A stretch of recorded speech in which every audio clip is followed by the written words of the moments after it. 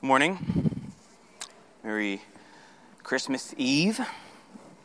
Please take out your copy of the scriptures and turn to the book of 2 Samuel.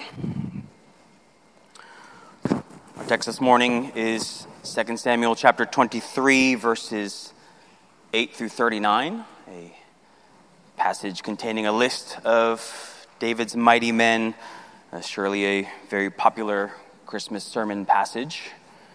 Start by reading the text, and I'll ask for your forgiveness up front for all the names that I am about to terribly mispronounce, but hear the word of the Lord. These are the names of the mighty men whom David had. Josheb-Basshebeth, a Tachamonite, he was chief of the three. He wielded a spear against 800, whom he killed at one time. And next to him, among the three mighty men, was Eleazar, the son of Dodo, son of Ahohi. He was with David when they defied the Philistines who were gathered there for battle, and the men of Israel withdrew. He rose and struck down the Philistines until his hand was weary, and his hand clung to the sword. And the Lord brought about a great victory that day, and the men returned after him only to strip the slain. And next to him was Shammah, the son of Agi, the Hararite. The Philistines gathered together at Lehi, where there was a plot of ground full of lentils, and the men fled from the Philistines. But he took his stand in the midst of the plot and defended it and struck down the Philistines, and the Lord worked a great victory.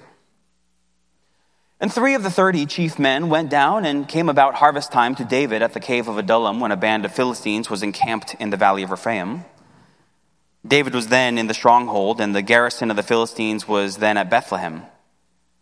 And David said longingly, "Oh, that someone would give me water to drink from the well of Bethlehem that is by the gate." Then the 3 mighty men broke through the camp of the Philistines and drew water out of the well of Bethlehem that was by the gate and carried it and brought it to David. But he would not drink of it. He poured it out to the Lord and said, "Far be it from me, O Lord, that I should do this. Shall I drink the blood of the men who went at the risk of their lives?" Therefore he would not drink it. These things the 3 mighty men did. Now Abishai, the brother of Joab, the son of Zeruiah, was chief of the 30, and he wielded a spear against 300 men, and killed them and won a name beside the 3. He was the most renowned of the 30, and became their commander, but he did not attain to the 3. And Benaiah, the son of Jehoiada, was a valiant man of Kabzeel, a doer of great deeds. He struck down 2 Ariels of Moab. He also went down and struck down a lion in a pit on a day when snow had fallen. And he struck down an Egyptian, a handsome man. The Egyptian had a spear in his hand, but Benaiah went down to him with a staff and snatched the spear out of the Egyptian's hand and killed him with his own spear. These things did Benaiah, the son of Jehoiada, and won a name beside the 3 mighty men. He was renowned among the 30, but he did not attain to the 3. And David set him over his bodyguard. Asahel, the brother of Joab, was one of the 30. Elhanan, the son of Dodo of Bethlehem, Shammah of Harod, Elika of Harod, Helez the Paltite, Ira, the son of Ikesh of Tekoa, Abiezer of Anathoth, Mebunai the Hushathite, Zalman the Ahohite, Maharai of Netophah, Heleb the son of Baana of Netophah, Ittai the son of Ribai of Gibeah of the people of Benjamin, Benaiah of Pirathon, Hiddai of the brooks of Gash, Abi Alban the Arbathite, Asmaveth of Bahurim, Eliabah the Shalbanite, the sons of Jashin, Jonathan, Shammah the Hararite, Ahiam the son of Sharar the Hararite, Eliphalet the son of Ahasbai of Maacah, Eliam, the son of Ahithophel the Gilonite, Hezro of Carmel, Parai the Arbite, Igal, the son of Nathan of Zobah, Bani the Gadite, Zelek the Ammonite, Naharai of Beeroth, the armor-bearer of Joab, the son of Zeruiah, Ira the Ithrite, Gareb the Ithrite, Uriah the Hittite. 37 in all. Brothers and sisters, this is the word of the Lord. Well, we here at First Baptist have been making our way through the book of 2 Samuel, and in Recent weeks, we've been in this epilogue to the book that spans from chapters 21 through 24, and this morning we just so happen to be in the fifth of those 6 passages, this passage about David's mighty men. There's a few short narratives about some of their brave acts, and then a roster of their names. It's a passage that, similar to the mirror passage from the epilogue that we saw just a few weeks ago, you remember those 4 stories about David's men defeating the Philistine giants? Similar to that passage, our passage this morning tells us how the success of David, a success that we've read much about in the narrative part of this book, how the success of David was due in large part because of the valiant men who were with him. No man is an island, and King David is no exception. But it's also a passage that, like if we're being honest, at least on a surface reading, may not exactly thrill the soul. Zalman, the Ahohite, and Maharai of Netophah, it's the kind of passage that, when we're up to it in our Bible reading plans, we're tempted to kind of skim through and gloss over. But we need to remind ourselves once again that this too is the divinely inspired Word of God, written for our instruction, that through endurance and through the encouragement of the Scriptures we might have hope. This too is profitable for teaching, for reproof, for training in righteousness. And so even now, right, like as we look at this text, let's approach it in faith. Let's trust that God will speak through his word, that God will speak to us through this passage. And so with that said, here's how I want to go through this text this morning. First, we'll look at the 3, the big 3 mentioned in verses 8 through 12. Then we'll look at the 3, the other 3 guys who get the water from Bethlehem in verses 13 through 17. Then we'll look at the 2, Abishai and Benaiah. They get special mention in verses 18 through 23. And then we'll look at the rest of the list in verses 24 through 39. So the 3, the 2, and the rest. So first let's look at the 3, and maybe for simplicity, we'll just call them the big 3. They're in verses 8 through 12, Josheb, Basabeth, Eleazar, and Shammah. Now, these are 3 guys who, even though their names haven't come up at all in the narratives of 1st and 2nd Samuel, these are 3 guys who are specially recognized by David for their bravery, for their heroics, by their inclusion in this elite group. So first we've got Josheb Bashabeth, and with a name like that, surely his close friends just called him JB. So we'll call him that. JB, verse 8, wielded his spear against 800 whom he killed at one time. Now that is not saying that he's got like this really long spear and he speared 800 enemies at once. It's probably referring to him single-handedly defeating 800 enemies in one battle, which if you think about it is an amazing feat in itself. Like if you're fighting for the other side, like this is one guy you don't want to mess with. The second, we've got Eleazar, and he's celebrated here for how he stayed by David's side during a battle against the Philistines when all the other Israelites fled.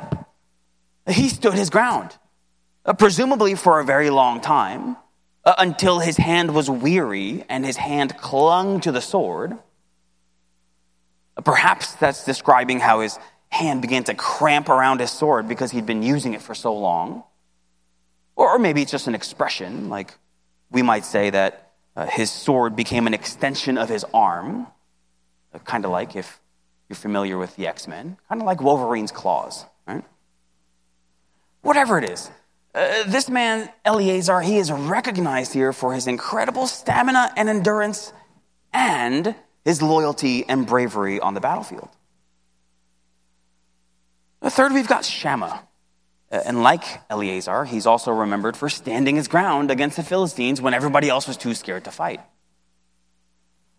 On this particular battle, it seems like the Philistines were trying to raid the Israelites' crops, right? And so this battle takes place, look at verse 11, on a plot of ground full of lentils.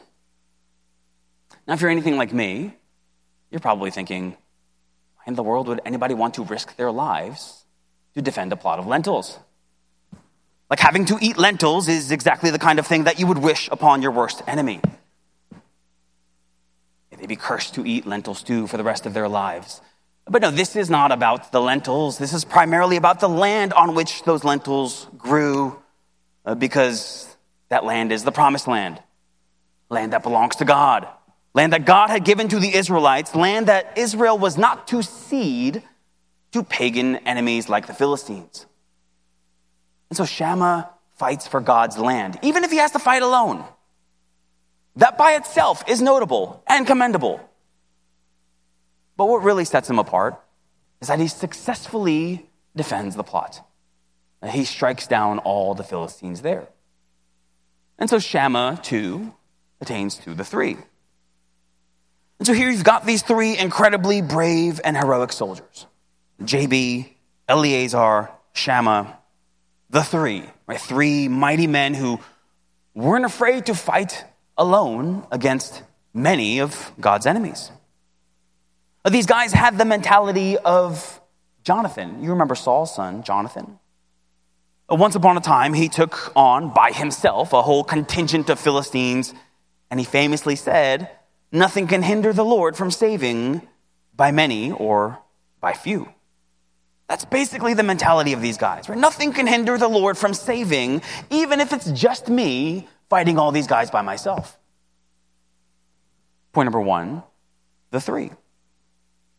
But don't be so wowed by these hero stories that you miss the author's intent here.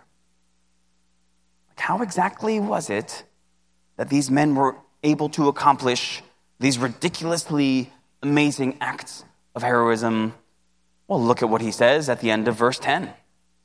And the Lord brought about a great victory that day. Just in case you weren't paying attention and you missed it the first time, again in verse 12, the Lord worked a great victory. Yes, these men were incredibly brave and loyal, fighting for David and God's kingdom when everybody else fled. Yes, these men accomplished unbelievable feats, with each of them single-handedly defeating many enemies. But don't miss the author's intent. He even repeats himself so that you won't. It was the Lord who brought about the victory. And that's a theme that we've seen in this book. Even David's victories. You remember that catalog of David's military victories from chapter 8? Twice in that chapter, just like he tells us twice here, twice in chapter 8, the narrator tells us what's really going on. Chapter 8, verse 6, and chapter 8, verse 14 have the same exact words, and the Lord gave victory to David wherever he went. Now, that's not only an important point for our theology, so that we can have a good understanding of the sovereignty of God. It's also a crucial point for our practical day-to-day living for the Lord. Because if we understand that he is the one who is ultimately behind the advancement of his kingdom, that all such victories belong to him, that he's the one who works to bring about the glory of his name, well, then doesn't that free us to, William Carey, attempt great things for God? To live sacrificially? To take risks for the Lord? To do things that in our own strength and with our own resources might seem to be impossible? Yes, God can save my hard-hearted parents. So I will share the gospel with them once again. Yes, God can bring revival in even the most unlikely of places. And so I will go there and preach the gospel. Yes, God can give me the grace that I need to get through even this trial. And so I will persevere for his glory. Point number one, the three. Point number two, the three. Pretty sure you're not supposed to do that in your preaching outlines. make your points exactly the same. But hey, it's Christmas Eve, right? We can be charitable. Here in point number 2, we're not referring to the big 3 from point number 1. We're referring to another group of 3 that's mentioned in verses 13 through 17. This group of 3, and I think it's a separate group from the first big 3, we don't know their names, but they're included in the list of the 30 that's mentioned later. They are recognized here for a specific instance of incredible courage. So let's set the scene. David and his men, they're at the cave of Adullam. There is a band of Philistines encamped below in the valley of Rephaim. That could be referring to what happened in 2 Samuel chapter 5. This is right after David becomes king over all Israel, and they go in and they take Jerusalem from the Jebusites. It says in chapter 5, verse 18, that the Philistines had come and spread out in the valley of Rephaim. And so maybe, chronologically, that's what this is referring to. But the Philistines aren't just in the valley of Rephaim. O little town of Bethlehem, still we don't see you lie, because the Philistines had taken the town of Bethlehem. And Bethlehem, of course, is not just where Jesus the Savior would one day be born. Merry Christmas. But it's also, not unrelatedly, David's hometown. And so as David and his men, they're in the cave, they're thinking about what to do next. And David says aloud, "Oh, that someone would give me water to drink from the well of Bethlehem." Now, it's not entirely clear what he means there. Is it that there is something special about the water of Bethlehem? That's why those Fiji water bottles are so expensive, right? Because there's something special about the water from Fiji. Is there something about the mineral content or the pH of the Bethlehem water that made him desire it? Or maybe he was just being nostalgic. He wants some of the water that he used to drink growing up. I get that. I grew up in Queens, and the only pizza that we ever ate was AJ's Pizza. It was a staple of my childhood, and in my adult years, I would often think, oh, that someone would get me a slice to eat from AJ's Pizza on Austin Street.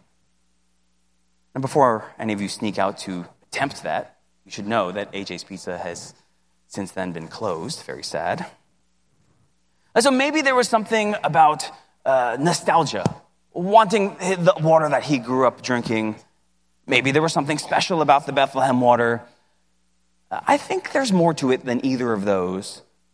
I think the wish for Bethlehem water is an expression of longing for Bethlehem and all the promised land, for that matter, to be under Israel's control.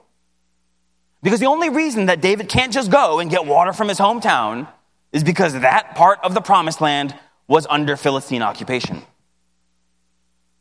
Kind of like if I was away from home for a while and I said, oh, I wish I could just sleep on my own pillow.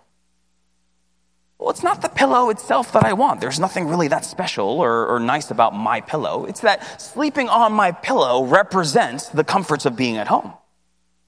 Well, in the same way, drinking the water of Bethlehem represents Israel being fully established in the promised land, or something that God said he would bring about.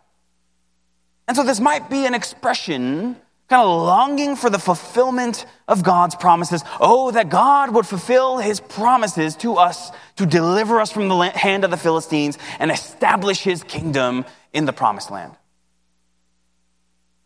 But whatever it is that he means here, 3 of his mighty men, they see this as an opportunity to encourage their king. And so they go and they get him some water from that well in Bethlehem. So how's that for loyalty? He doesn't command them. He doesn't even ask them. He just kind of wishes something out loud, and they're on it. These guys would do anything for the king.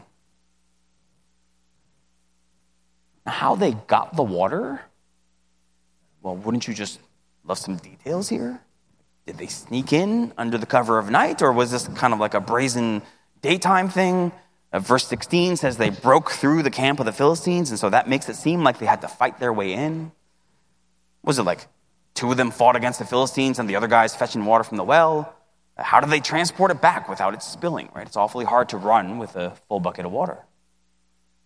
Lots of questions remain unanswered, but this much we know for sure. They come back with the water, and this isn't a quick walk to the water cooler. This is 25 miles round trip. They go to great lengths to get this water. What does David do with this water that almost cost these men their lives? He takes it and he pours it out on the ground. Now, initially, our reaction of reading this is, seriously? Like if 3 of you overheard me saying that I wanted water and you went to, CVS on 77th Street and you bought me a bottle of Poland Spring and then I just poured it out on the street in front of you, surely you would be insulted. But these guys are literally risking their lives. They're going 25 miles round trip to get that water. How much more should they be insulted? But the text explains what's going on here. He poured it out to the Lord. He poured it out to the Lord and said, "Far be it from me, O Lord, that I should do this. Shall I drink the blood of the men who went at the risk of their lives?" Therefore, he would not drink it. And so it's not that he's unthankful. As a matter of fact, it's the exact opposite. It's that he's so thankful. He's so amazed.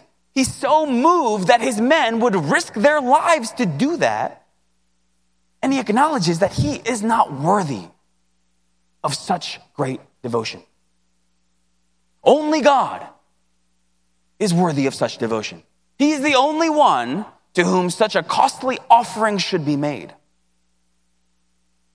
And so instead of drinking it, David pours it out as a drink offering to the Lord. And in that way, he levels up the honor for these men. Because they intended to serve King David.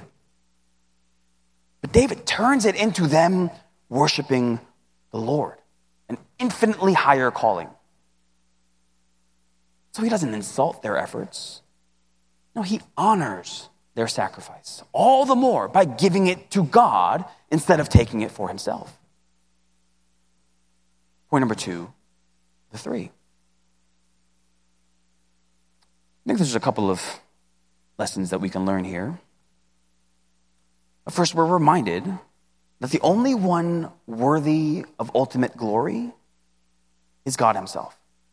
David here refuses to receive this water simply because he feels that for him to receive it would be for him to take honor that belongs to God alone.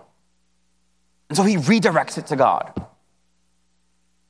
In the same way, there may be things that come our way. Maybe it's not water from Bethlehem, but maybe it's praise or credit or recognition or admiration. Things that we can be thankful for, but ought, in humility, to redirect to God. Thanks be to God. Praise God for his work, like what he is doing. Glory to God. Well, that's a lesson that we who are prone to self-importance and self-referencing can learn here from King David. A second, we're reminded when we read stories like this of incredible devotion and risk-taking for the king, that we as followers of King Jesus are called to do the same. After all, King Jesus, as the eternal Son of God of very God, he humbled himself by being born in the likeness of men. Merry Christmas. And by becoming obedient to the point of death, even death on a cross. He died for our sins so that we might be forgiven. He gave us his perfect righteousness so that we could live eternally. And so given all that he's done for us, well, is there anything that we, as his people, ought not to be willing to do for him? Think about what Paul says about his ministry to the Philippians. Even if I am to be poured out as a drink offering, just like this Bethlehem water was poured out to the Lord as a drink offering. Even if I am to be poured out as a drink offering upon the sacrificial offering of your faith, I am glad and rejoice with you all. And that kind of all-out devotion isn't just reserved for the apostles. Romans 12 says that all Christians should think of their lives in the same way as a sacrifice and offering to God. I appeal to you, therefore, brothers, by the mercies of God, to present your bodies as a living sacrifice, holy and acceptable to God, which is your spiritual worship. Now, Christianity is not primarily about our devotion to Jesus. It's about Jesus' devotion to us, right? That he came to seek and save lost sinners like us. But should that not then stir up in our hearts a desire to give our lives for him? To go to the wells of Bethlehem for his name's sake? I think Isaac Watts put it well. Love so amazing, so divine, demands my soul, my life, my all. Point number 2, the 3. And point number 3, the 2. This might be the most confusing outline ever because point number 2 was the 3 and point number 3 is the 2. By the 2, I'm referring to the 2 members of the 30 who are singled out here in verses 18 through 23, Abishai and Benaiah. I'm not going to say too much about Abishai here because we've already spoken about him a lot in the narratives of 2 Samuel. He is Joab's brother. He bravely fights against the Ammonites, chapter 10. He leads a third of David's army in the battle against Absalom, chapter 18. He's made into the commander of the entire army in Sheba's rebellion, chapter 20. He saves David's life from Ishbi-Benob, the Philistine, in chapter 21. Sure, he's gotten into some trouble because of his impulsiveness, but overall, right, this guy is an incredibly valuable asset for David. So here we're told that he was recognized as the commander of the 30, even if he doesn't attain to the big 3 from the beginning of the chapter. The other guy, Benaiah, he is going to come to more prominence in Solomon's reign because Solomon is going to make him the commander of the entire army to replace Joab. But here we have a few stories that show his courage and fortitude and bravery. He strikes down 2 Ariels of Moab, probably referring to 2 of their renowned heroes. He kills a lion. Sure, he got an angry letter from the ASPCA, but don't you love the little details of the Bible? It says he struck down a lion in a pit on a day when snow had fallen. Gotta love that. And he, verse 21, he strikes down an Egyptian warrior with the Egyptian warrior's own spear. The ESV calls him an Egyptian, a handsome man. Other translations have an Egyptian, an impressive man, or a huge Egyptian. I think both of those fit the context a little better than a handsome man, because after all, what does being handsome have to do with how fearsome of an opponent he was? It's kind of like what Hall of Fame baseball player Yogi Berra once said, "I'm ugly, so what? I never seen anybody hit with their face." Being handsome has nothing to do with being a great baseball player, and being handsome has nothing to do with being a fearsome Egyptian soldier, one that Benaiah struck down. And this Benaiah, for all his heroic exploits, not only is he a part of 30, but David even sets him over his personal bodyguard. Right? That's not something that you give to any random guy. Point number 3, the 2. Now that brings us now to point number 4, the rest. So the 3, the 2, and now the rest. The rest of the names that were given here in verses 24 through 39. And there's a lot of questions that you can ask about this list here. For example, why does the parallel list in 1 Chronicles add a whole bunch of names to the end of this list? Is this list in 2 Samuel a list from earlier on in David's reign, and then the list in 1 Chronicles has additions since then? Or is there something else going on?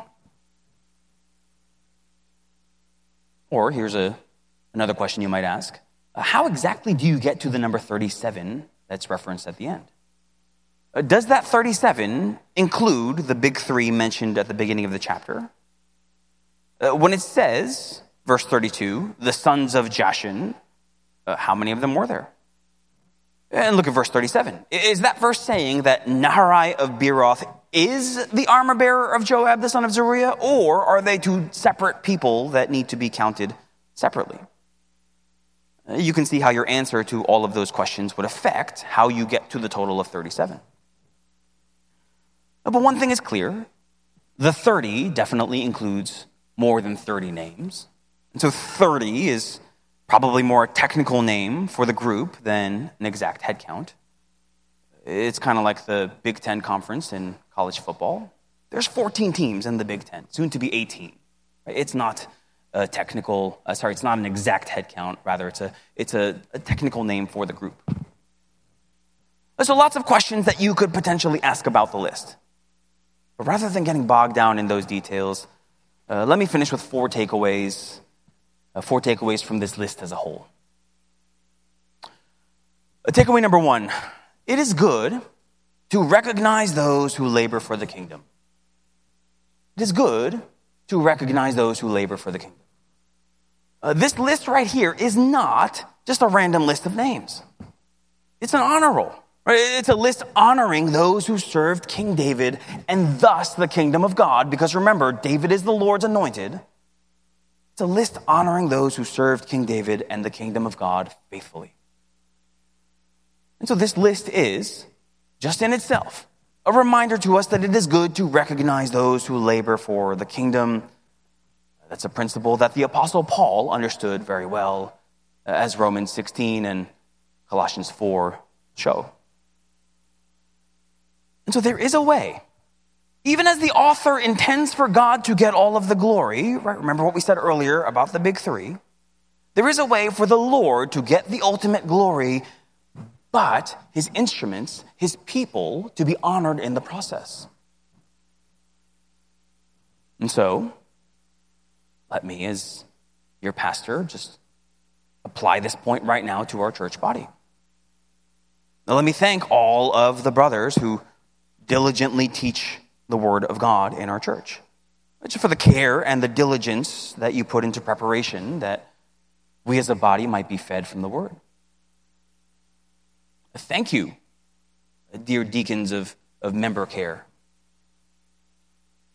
Nathan, Winston, Donna, Sean, Irma, Adriana, Christian. You serve our people so well. And thank you, dear deacons of stewardship, our beloved trustees. Thank you, Max, Daniel,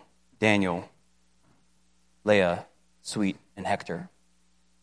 Your tireless efforts to serve our body, or so many different ways, are not unnoticed.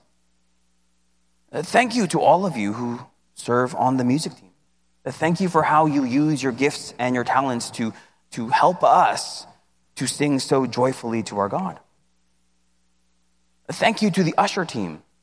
You guys stand in the back there every week and you sacrifice so that all of us can have our focus on the Word of God. Thank you to the projection team and the sound team. You guys are literally invisible to us down here, but you are so essential. Your labors are so essential to having a smooth service. Thank you to all who serve in our children's ministries, the nursery and the preschool, for how you care for our children so well, for how you teach the youngest among us the gospel of our Lord. Thank you to those of you who invest yourselves in discipling relationships, and those of you on the greeting team, and those of you who set up the bread and the coffee, and those of you involved in various forms of hospitality, and those of you who serve the church in so many different ways. The risk in giving specifics is that I can't mention everything and everyone. David only had 37 men to list. I've got dozens more, right? I could list in our church. The First Baptist Church, I trust you know that I'm thankful for you. And more importantly, God is glorified through your faithfulness. And takeaway number one, it is good to recognize those who labor for the kingdom. Takeaway number two, names are quickly forgotten. Names are quickly forgotten. Look again at this list from verses 24 through 39. I'm going to guess that before this sermon, most of you were familiar with exactly two of these names. You know Asahel, he's Joab's brother, and you know Uriah. Maybe if you're really into Bible trivia or something, maybe you knew a few more of these names. But here's my point. Almost all of these names, even as God has seen fit to include their names in the scriptures, so that 3,000 years later, right, 3,000 years after these men lived, we are here talking about a list of their names, but almost all of them have been completely forgotten to history. Because even if you know the name Parai the Arbite, he's in verse 35, you couldn't tell me a single thing about him. He's not mentioned anywhere else in the Bible. We're not told anything else about him here.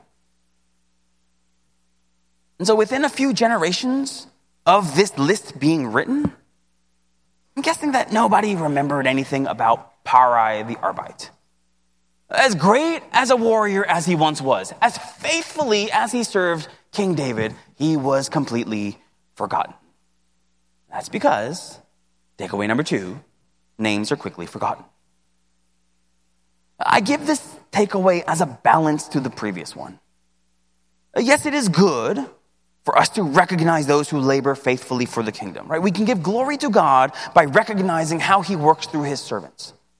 And so yes, it is good to be recognized for faithful labor, but if that is our only motivation, like if that's what drives us to service, to be recognized by others, to be seen, to have our names on some kind of list, well, that truly is a vain pursuit because of how quickly names are forgotten. There's another way that this chapter illustrates this same point, and it's even more blatant. Just think about these 3 guys who go to the well of Bethlehem to get that water. What are their names? We don't know. Who performed that incredible act of devotion, that act of commitment, loyalty to the king? We don't know. But of course, there is one who knows everything that Parai the Arbite ever did to faithfully serve King David in the kingdom of God. And the same one knows exactly who those 3 men were who went and got that water from Bethlehem. And the same one knows exactly what each and every one of us has done for his sake. And if it's his commendation that we seek, well done, good and faithful servant, he never forgets even a little food or a glass of water given in his name. But truly I say to you, as you did it to one of the least of these, my brothers, you did it to me. Takeaway number 2, names are quickly forgotten. Takeaway number 1, it is good to recognize those who labor for the kingdom. Takeaway number 2, names are quickly forgotten. Takeaway number 3, sin is not easily forgotten. I said earlier that this list in verses 24 through 39, like these are the kinds of verses that maybe we're tempted to quickly skim through. And so your eyes are just scanning the names: Abi Albon the Arbathite, Asmaveth of Bahurim, Eliabah the Shalbanite, so on and so on. But even the quickest glance through the list is brought to a full stop at the end. That last name, Uriah the Hittite. Uriah the Hittite, that name might as well be in bold caps there, because Uriah the Hittite, the wife of Uriah the Hittite, the deception of Uriah the Hittite, the murder of Uriah the Hittite, like that's what set into motion all of the disaster that happens in chapters 12 through 20. But it's not just that his name is mentioned here. It's that his name is mentioned on a list of David's most loyal, committed, faithful, devoted warriors. Men who, like the Bethlehem water boys, risked their lives for the king.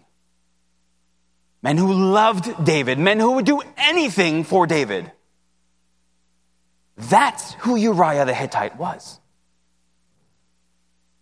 We saw that even in the narrative in 2 Samuel 11. You remember after the adultery, David's trying to get Uriah to go home to Bathsheba, his wife, and he refuses. Uriah was so loyal to David, he was so committed to David's cause, that he refused to go home while everybody else is out there fighting for David's kingdom. Do you see the cruel twist of irony here? The exact kinds of qualities that made Uriah one of David's mighty men.